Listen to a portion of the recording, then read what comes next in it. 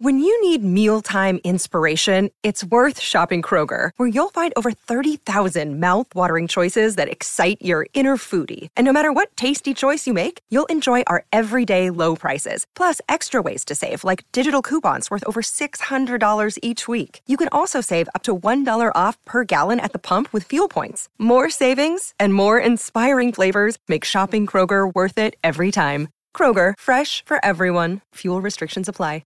All right, we're coming up at 8:50. We should be hearing from the coach at any minute. Nick Sirianni is brought to you by Bud Light. Join Ava Graham at the Boathouse in Conchie. That's Friday night for the next Bud Light Eagles pep rally. Win Eagles tickets, meet Eagles players, and win signed merchandise. Ladies and gentlemen, the head coach of the Eagles, Nick Sirianni. Hi, Nick. Hey, Angelo. Nick, how disappointed were you in that loss? Oh, shoot. Any loss that you have, you're going to be disappointed, and especially when you don't feel like you played your best. And gave the opportunities to a good football team. It's hard to win when you give opportunities to a good football team. What was the number one reason you lost that game, Nick? I think it always comes down to protecting the football. So when you have turnovers, those are detrimental. And so, where there's turnovers, there's third down defense. So it's a little bit of everything. It's coaching. Right, so it's all those things, because the turnovers happen, the third down defense happens. It starts with us as coaches and about putting them in the right position, and then also teaching the detail of how to do the things we're asking them to do. And then I know there's plays that the players are going to want back, but you can't turn the ball over 4 times in this. The parity in this league is way too tight to turn the ball over 4 times. You saw that. We turned it over 4 times against Washington, and the outcome was the same. So, that the silver lining, if there is any, is the fact that we know what it takes to beat us, and some of that's self-inflicted wounds. Now, again, you got to give them credit because they also created the turnovers, but we got to be better with our fundamentals and not give Dallas a short field. Nick, we're totally in agreement on the turnovers being a big factor. I'm struggling with understanding why you're forcing the ball into Quez Watkins for 2 of these interceptions when you're not even involving Dallas Goedert in the second half of the game. Could you help us understand that? Yeah, the defense you don't just aimlessly throw the ball into coverage if the defense doesn't allow it. There's things that happen that this isn't Madden football where you can just say, hey, I'm going to throw it to this guy, right? The defense dictates where the ball goes at times. And in those particular cases, it did. And Quez had a play that he's going to want back. The first one, to me, is not Quez's fault at all. It's a great play by that guy. Ball was over to the left a little bit, and the guy made the play, and Quez did it. The second one, Quez is going to want that one back.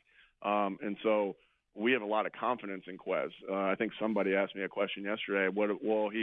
He had one in Chicago that was thrown to him as well, and that's just not. And I thought about it for a second. I go, I don't know what play you're actually talking about. That was a play that got kind of caught up in the wind, was actually going to AJ. So, there's some people that can just look at stats and say, well, this is what happened when we threw it to this guy. And that's somebody that's not knowledgeable in the game and doesn't quite understand that, not every play is the same. So, again, Quez has made a lot of plays here, and we're going to need Quez to have a good game next week, and we're going to need them to have good games in the playoffs if we want to be the offense that we think we can be. And so, again, we threw for 360 yards, and so Dallas was a big part of that. Obviously, Devontae and AJ were a big part of that, and Gardner was a big part of that. Nick, for 28 minutes, you didn't throw the ball to Dallas Goedert, and we don't understand. I know that the defense dictates it, but Nick, you find a way to get to A.J. Brown. You find a way to get Devontae Smith, even when they're double covered. How do you just ignore a guy that's been such an integral part of your offense for 28 minutes? Yeah. Again, I don't think the issue was Dallas not getting the ball. He had 67 yards, I believe. 3 catches. Threw for 355 yards. So I don't believe that was the issue of what happened. Is Dallas always going to – we always want to get Dallas the ball, of course, but you'll get Dallas the ball, and then A.J. gets one less touch. You get Dallas the ball, and then Devontae gets it. It's the way the game goes. I think the same thing could have been said in the Detroit game when Devontae didn't – we threw for 300-plus yards, and Devontae didn't have a catch. So it's just the way the game goes sometimes, and Dallas is a great player, and he'll continue to be the focal point of this pass game, and we'll try to keep getting him the ball. All right, now, Nick, you addressed at some length yesterday the stat from New Gen Statistics, 24 for 24, 300 yards Prescott against the zone. And I know that a lot of times the zones are various, different variations. But in this age of analytics, are you aware of that number as it's happening? Do you realize how effective Dak is against that zone? Again, like when you play, it's easy to look at stats and look at it and say, here's what happened on that. But again, every zone is different, and there's zones there's 4 different types of cover 3 in our mind. Like there's a zone match cover 3. There is a zone drop cover 3. There's a 60-40 safety, which I'm not going to try to get into of what that means, type of cover 3. There's a drive safety type cover 3. Like there's all these different versions of cover 3, and some of them play like man and some of them play like zone. So to say that it's just strictly zone is not a fair assessment. Again, like and the other answer is just don't play man every single play, because if you play man, we've played against teams that played man every single play, and you know exactly what to do to call to beat them. Like there's a lot different issues more so than just the call of, hey, that it was zone, because again, all zones look different. And so we got to play better, we got to coach better, and sometimes coaching better isn't just, hey, call a better play. That's not the case, and that's not how I was brought up. Coaching better is, hey, we got to put them in the best position to make plays, and then we got to teach them every little detail there is to help them make their job, do their job right. We call it job description. Paint the job description perfectly so they know how to do their job right. So there were things in that game where, to me, that one, yes, the players have to make plays in certain scenarios, but then we have to do better in the job description of how to make the play. Again, to look at the stats and just say all zones are created equal, that's just not true. All right, well, Nick, put aside whether you're in a zone or a man or whatever coverage you're in. With Jonathan Gannon as your defensive coordinator, 4 games against the Cowboys are averaging 37 points a game. Is that a concern to you? No, I got a ton of faith in Jonathan Gannon. He keeps answering the bell of I know there's scrutiny on him, especially on your show, of if he's a good coordinator or not, and he is most definitely a great coordinator who's giving us a chance to helping us develop the defense. We got good players, and he's a great coordinator, and I stand on the table for him, and I'm convicted in Jonathan Gannon. And I know how good of a football coach he is. I know how high of a demand he'll be this offseason. I know how high of a demand he was when we got him here as a coach, and I love him. And he's gonna. I know he'll rebound from a tough game that we had as a defense and we had as an offense. We will completely as a team rebound from this. Nick, third and 30. I think we'll probably remember the game for that. And I know there was a lot of breakdowns on the play, but when you look back at it now, what sticks out to you is how did we not make that play? Yeah, so we're in a cover 2 zone defense right there, and so what happens there on that one is you got a guy, Slay's responsible for the flat, all right, and then Josiah is responsible for the deep half. And obviously, first of all, they maxed up their protection, made it hard for us to get home on that one, and they Dak threw probably a perfect ball. T.Y. Hilton probably made the perfect catch. And we didn't make the play. Again, why didn't we make the play? Well, first of all, Josiah has to make that play in that scenario. Yeah, no doubt. We're going to all want plays back from that game. I want plays back from that game. There were things that I came out of there saying that wasn't good enough coaching. I said that a lot, and Josiah's going to want that play back.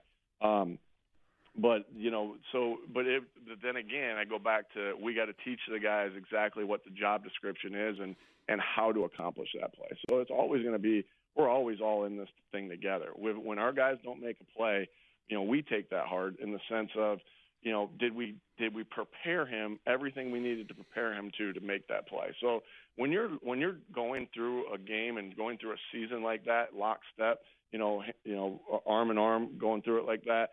That's what builds teams, and that's what bonds teams because you're all in it together. We all wish we would have had that play back. Who knows what would have happened from that play, but not one play ever defines what happens in a game. There's a lot of things that happen in a game that define it. Nick, were you his position coach, T.Y. Hilton's position coach in Indianapolis? I was his coordinator. Kevin Petula was his position coach, though. All right, I blame you then. You taught him too well, Nick. Hey, T.Y. has always been a really good player. It had nothing to do with me. It had everything to do with T.Y. He's always been a really good player in this league. He catches the ball really well. All right, Minshew obviously played very well. He had over 350 passing yards, and now you got a very big game Sunday in New Orleans. Could you take us into your thinking of how you determine who's your starting quarterback? That's always going to be Jalen's obviously our starting quarterback if he's healthy to go. We got a lot of faith in Gardner that he makes great decisions with the football. Excuse me, he's accurate with the football, and he's gonna play a good game if he's in there. But if Jalen's ready to go, he'll play. It's just a matter. Jalen's a warrior, and he's going to want to go no matter what. And so we have to be the ones that make the decision. If he's healthy, Jalen's obviously, it's his body, so he's obviously going to talk to us and say how he's feeling and everything like that. But then from the next step, we also got to go in there and say, hey, is this the right thing to do? Is he feeling? Can he create more damage? Can this set him back? There's so many questions to answer, and obviously we got time to go through that and see what the best thing is for Jalen and this football team. But Jalen's health always is going to come first. Every one of our players' health is always going to come first when you're deciding if a guy is going to go back out in the field. But, Nick, if it was entirely his decision, would he have tried to play on Christmas Eve? Oh, hell yeah. Yeah, that's what I thought. Oh, hell yeah. I know he's going to try to play on Sunday. Angelo, this guy is one of the toughest guys I've ever been around. And Jason Kelsey, obviously, we got so many tough guys on this team. And he is one of the toughest guys I've ever been around. And, he played through anything. What he did, I just keep going back to that Chicago game. What he did to finish that game under the circumstances that he was in was, I said to somebody, that was Michael Jordan type stuff, where, that's the flu game type stuff. That's it was Michael Jordan type stuff, what he did to finish that game and to go down and to help us win that football game. I heard like one of your commercials when I was waiting on the phone for you, and when you said something about because Jalen squats 3 to us, he should be the MVP. No, because Jalen is the player that he is and did the things that he did in that Chicago game. That's why I think he's the league MVP. Without a doubt. Last thing, I'm just curious, were you able to get past the loss and enjoy the holiday? Yeah. That's always a tough thing. You go home, and something keeps bringing you back, to the loss. But obviously I love my family and I got a great family. And so to see them open up gifts and waiting for Santa Claus and the joy of, just the season of Christmas I was able to. Obviously things kept bringing me back, and I kept watching the game over and over again. Like, maybe when my son was playing his new Madden game, I might have taken a peek at our game multiple times. But, yeah, you know what? Christmas is obviously a special time. It's always been a special holiday in the Sirianni household, and we were able to at least have some good moments in that day, but also have a little bit of a bad taste in our mouth. Hey, Nick, all I know is this. You know what we want for New Year's Day, don't you? Of course. Of course. Same thing I want. I love it. Nick, thank you. Thank you. All Good right. luck Thanks, Sunday, Angelo. Nick. Thanks. All right, bye. Nick Sirianni with some interesting insights into what was going on there.